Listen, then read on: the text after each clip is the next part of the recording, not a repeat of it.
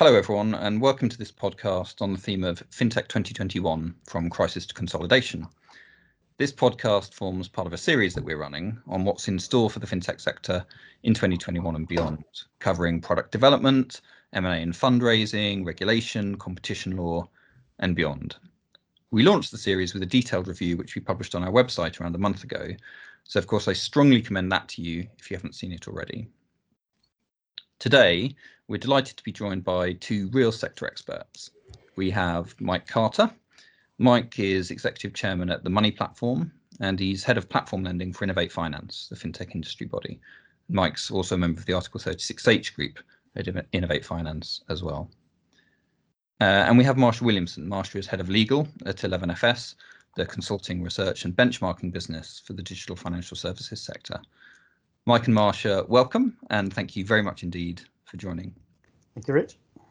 Thank you.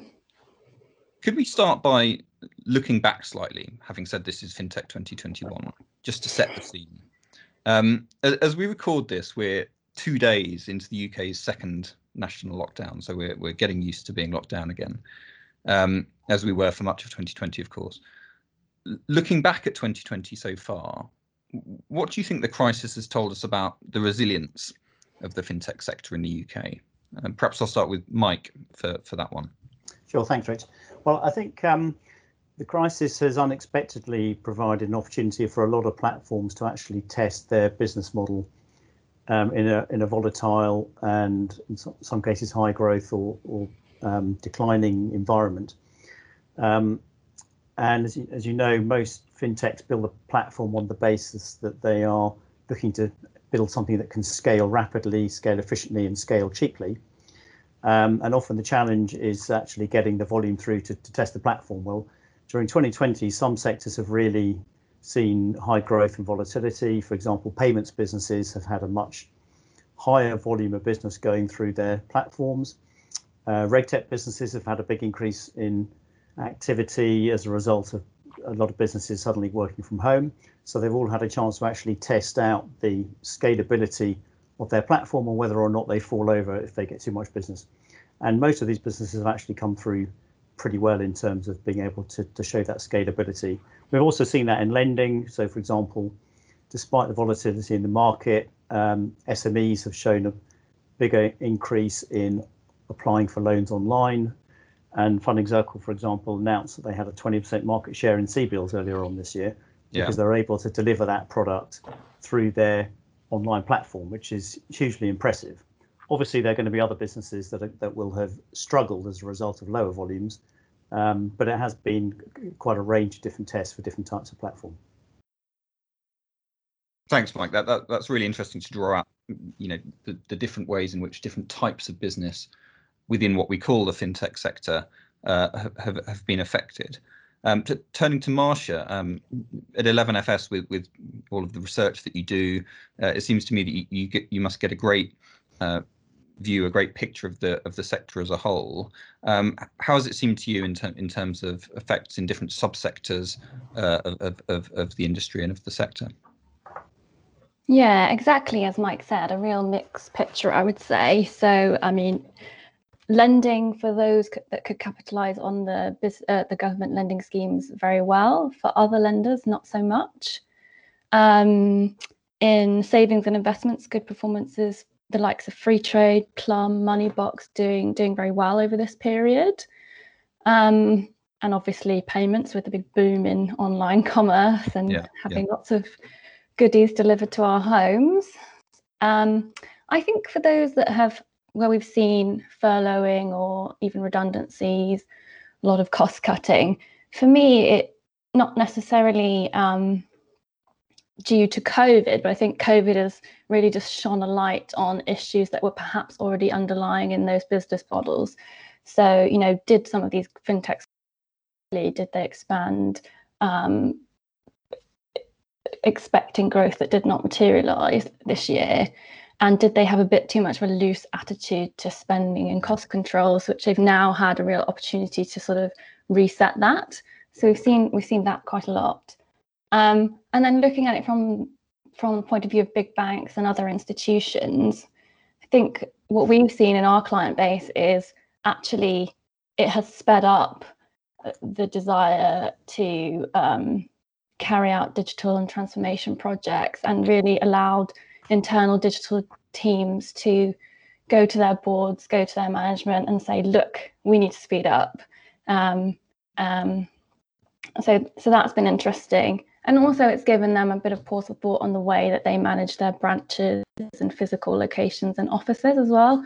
Obviously, we've seen redundancy announcements and job cuts for the likes of Lloyds over the last week or so. So that's an interesting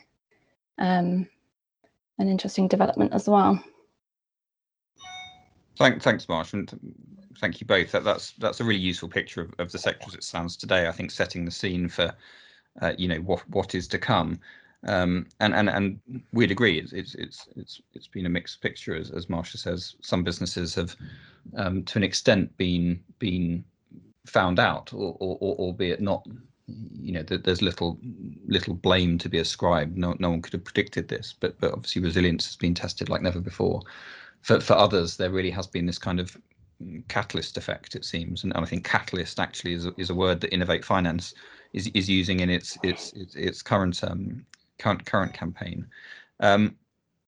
So to Mike, and looking ahead now, starting to look ahead to the near term, say to next spring or summer. Mike, what do you think is in store for the UK fintech sector during that nearer period? Do you think we should start to cautiously be optimistic again, or do you think it's possible that actually for some businesses the worst is still to come? Well, I think a lot of businesses have obviously spent the last 9 months recutting their business plans. I mean, you've seen a lot of surveys that took place in the second quarter this year, where a lot of fintech businesses said they had very limited runway, that a lot were going to run out of cash within the next 3, 6, or 9 months. And most of those surveys took place before businesses had really started to readdress their business plan, because in March and April, nobody knew the extent of how bad the crisis was going to be. But I know a lot of businesses have rewritten big parts of their business plan in order to preserve cash. Some of them have obviously used the government furlough scheme. Some of them have raised money from the government's future fund. Some have just raised money from external shareholders. So there's been a lot of work to right-size businesses during the course of this year. And a lot of the businesses I talk to currently are looking to resume, as far as they can, their normal trading at the beginning of next year. They're ready to restart some of the products that they had paused, and they're very positive about trying to get back on track next year. But I think inevitably 2021 is going to be a year of stabilization following the volatility that we've had this year. No one knows how many more semi-lockdowns are going to come, so you've got to be agile to be able to deal with that. But people they've had to react very quickly this year to recut the business plans. They've put big expenditure on hold. Maybe they've brought in external shareholders. So I think a lot of businesses feel they've done what they need to in order to weather the storm. Thanks, Mike. And Marcia, picking up on the points Mike makes around cash, and the extent to which businesses have sought further funding, tap the future fund where possible. Mike's theme around stabilization. Marcia, can we talk a bit more about venture capital funding? And I'll come back to Mike on this as well. The fintech sector, of course, has enjoyed very significant support from VC, very significant VC funding over the last few years, and we found figures that they might be 11FS figures actually that showed that more than $200 billion has been invested in fintech in the last decade. UK fintech received a sixth of all VC funding last year. Marcia, do you think that the good times will continue to roll, or do you think we might start to see a slightly different funding landscape in the next year and beyond? Yeah, it's an interesting question. Look, I think we're going to see much tighter valuations, a lot more scrutiny of projections and assumptions that are underlying business models, and probably a lot more involvement and scrutiny in terms of actually overseeing management from investors. I don't think VC funding is going to dry up. I don't think that it will only be the big mature fintechs that will keep on funding and the others will get left behind. But I think there'll be a lot more focus on really demonstrating that you have a sound business model and a sound path to profitability. Not necessarily that you'll be profitable within 1 to 2 years, but that you have a sensible horizon and a solid plan to get there. Another interesting thing I think is that actually some people think that in the UK, the fintech sector is lagging a little bit, and it's absolutely booming in the US. We're seeing a lot more activity in Latin America, like Brazil, and in Asia as well. And I think might be slightly in danger of a lot of the VC funding not coming into London, but going elsewhere, and the London fintechs or UK fintechs having to fight a lot more for their piece of the pie. That's interesting. So you think London and the UK more broadly might actually have some catching up to do, and potentially even be in a vulnerable position. I guess we haven't touched on the B word, Brexit, yet, but with Brexit coming finally on the 1st of January, do you think UK fintech is in a sort of talent battle and a battle for capital, as you said, with sectors abroad as well? Yeah, I definitely think so. I'm not sure Brexit, if it happens, will help with that, but it's also just the quality of the competitions in these other markets, and really are the UK regulators doing enough, and the UK government to keep London as the real hub of fintech across the world? Yeah. Thanks for that, Marcia. Mike, I'd be interested in your views on this too. I thought we've discussed before and we've spoken about VC funding and the extent to which the government or public sector funding is involved. So I think even before the crisis hit, there were already signs that there were funding gaps in the VC market for fintech in Europe and in the UK. I mean, the US is a much broader and deeper funding market, and the gaps I think we were already seeing before the crisis here were in early stage funding and growth stage funding, and there's been quite a skew, I think, in funding towards more proven businesses and larger businesses. And I think over time that is going to be a problem for the UK's growth in fintech in finding sufficient capital to fund the initiatives that are out there. And in some ways, the crisis is probably going to highlight that. But the flip side is it was quite useful that the government set up the Future Fund, because that was a recognition of a funding gap, and the government taking an initiative in combination with private money in order to help fill a gap that arose during the crisis. So that may be an interesting example of what could be to come as public-private type partnerships, if there is to be some kind of action to try and close some of these funding gaps. Yeah, very, very, very interesting indeed. Can I turn back to Marsh and sort of start to draw together what we've talked about so far in terms of looking ahead? So given, Marcia, what we've discussed in terms of the differential impacts on different types of business in the fintech sector, the funding landscape, and the potential for the government to, or the potential ways in which the government or the public sector might step in, what themes do you think will emerge or might start to emerge in UK fintech during 2021 and beyond? And I'm thinking particularly in terms of sort of transactional activity and what might happen sort of structurally in the sector. Yeah, it's interesting. And I mean, every year when we do these types of podcasts and discussions, everybody says, oh, consolidation. But I'll say it again, more consolidation. I do think we'll see a lot more of that across the market. It's been very prevalent in payments. I think we'll start to see that expanding to other subsectors, and linked to that, more partnerships as well between the big incumbents and also big techs, for like the likes of Google with some of the fintechs, and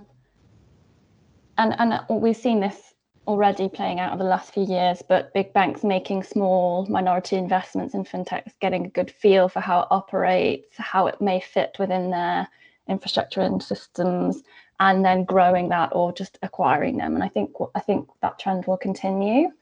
A big thing we talk about at 11FS is banking as a service and embedded finance, and we think we're going to see a lot more of that over the next year or two. And really, I mean, embedded finance exists already. It's, you know, you go to a premium furniture shop and you might take on some financing to fund your lovely purchase. If you've done that recently, you'll know it's still a very clunky process, very manual. You'll get emails and calls from the relevant lender. It's not a nice, slick experience.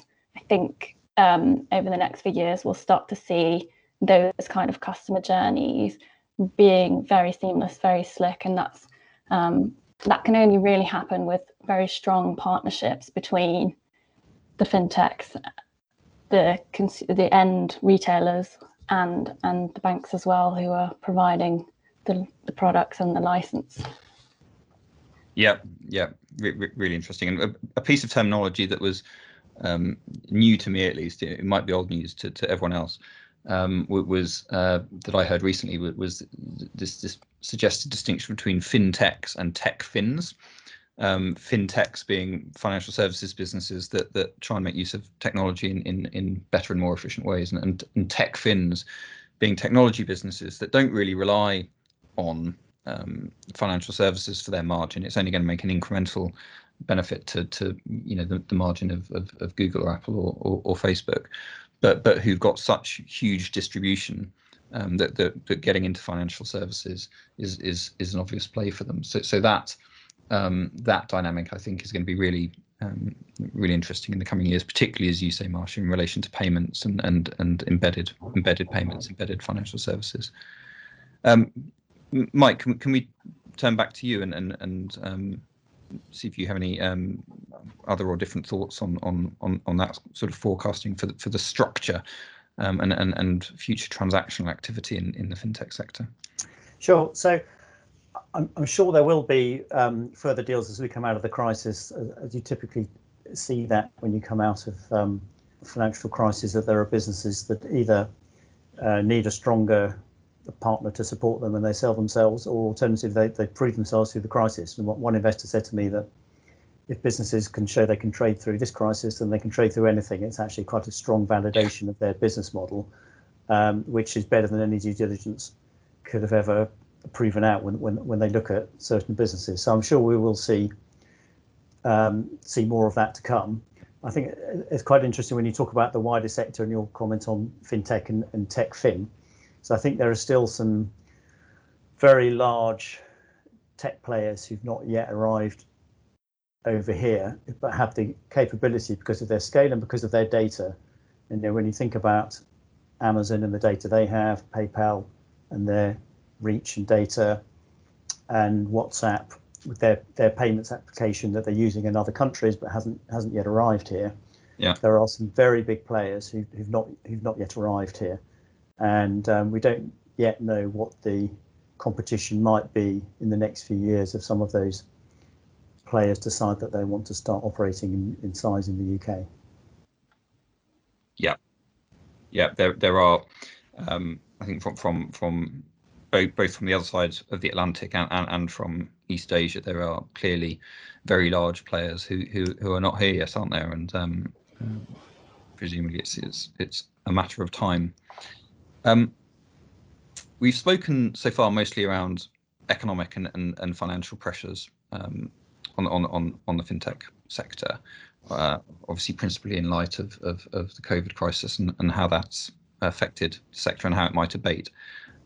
We should talk about other issues and challenges as well, which the fintech sector faces or might face as it develops. So I'll ask you both this question, but turning to Marcia first. Marcia, do you think there are any other key issues, key agenda items that fintechs should be thinking about? Maybe not for immediately, because there are obviously immediate other pressures, but as we get to stabilization, as Mike puts it, that businesses should have on their agenda and be thinking about. Yeah, I mean, I think a big one for me is actually talent. So how do fintechs keep attracting and retaining really great talent in their businesses? I think that's going to become more difficult, not only because of Brexit and travel restrictions, but also just because, you know, a lot of the banks and the tech things, or the big techs, whatever you want to call them, are becoming a lot more innovative, doing a lot more exciting things. But they also have the benefit of being much more stable, very well funded, have great benefits, etc., which are appealing to people. And I think especially coming out of a downturn, you know, the startup dream is a bit less appealing. And I think they'll find that people start to shift to other types of organization, and it may be harder to keep great talent. That's one. The other one I touched on earlier is just a lot of competition from other markets, other fintechs, and the effect that will have on funding. I won't mention the B word. Thanks, Marsha. And Mike, can I turn to you on any other agenda items, any other broader issues which... Yeah, sure. Just to pick up on what Marsha was saying about talent, I mean, I actually think there will be some benefits coming out of the crisis from a talent perspective, because it's caused a lot of businesses to realise that remote working is much more feasible than they ever thought it could be. And actually, you don't have to hire, if you're based in London, you don't have to hire people who are in London. You can have a much broader view as to where you hire people from. And a lot of businesses are rethinking how their offices are going to be structured going forward. They don't need an office to house everyone at the same time. They're thinking about having smaller offices with hot desks, people working from home more often. And that then leads you to say, well, actually, I can hire people who live further away. You've got good skills, maybe they're cheaper, we can offer them a flexible working package. So it might actually bring more people into the scope of hiring for some businesses.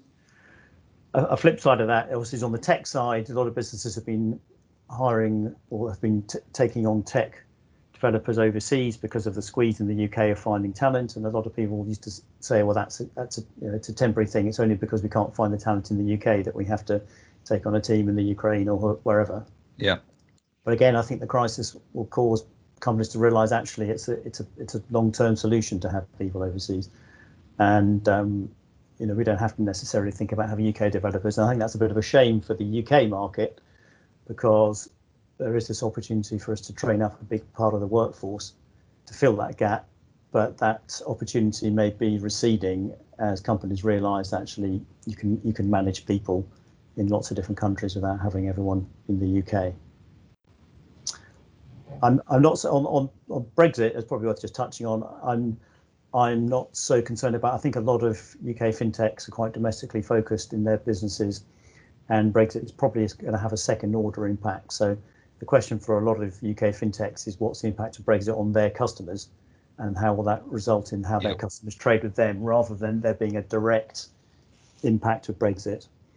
The multinational fintechs, I think, have been looking at their jurisdictional operations for some time, taking on licenses in other countries, not just because of Brexit, but just because I think passporting is not quite as flexible as it's often made out to be, and a lot of companies end up taking local licenses because it's just easier and better to operate with a local license. And so I don't think people are going to get caught out by passporting issues post-Brexit.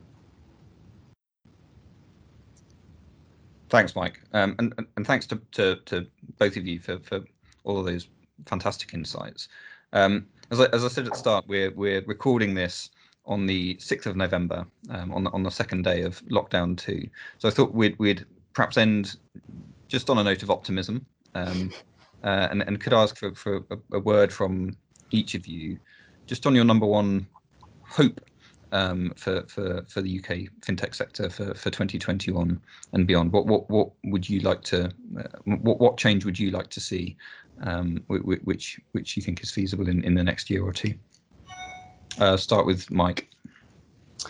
Well, actually, what I'm quite excited about is it's more coincidental, but you'll be aware that there's the FinTech strategic review that's taking place at the moment. Yeah. And that was mandated pre-crisis, but started post-crisis, and is a very wide-reaching review of fintech and how to improve and encourage the UK fintech sector going forward.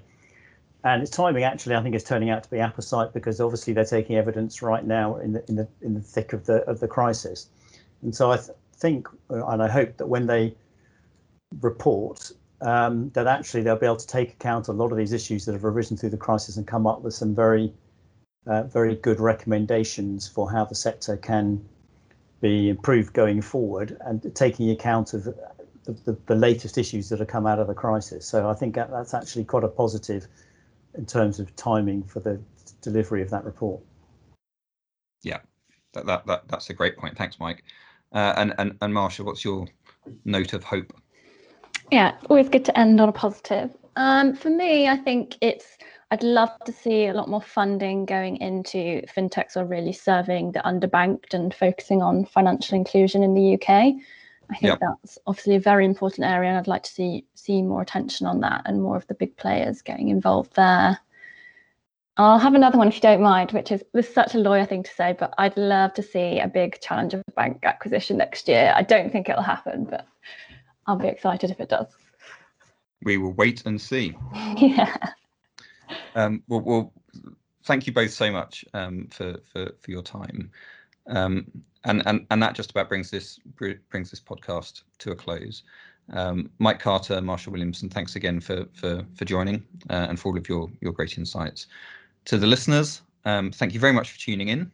And if you've enjoyed this, please do look out for the remainder of our FinTech 2021 series. Goodbye.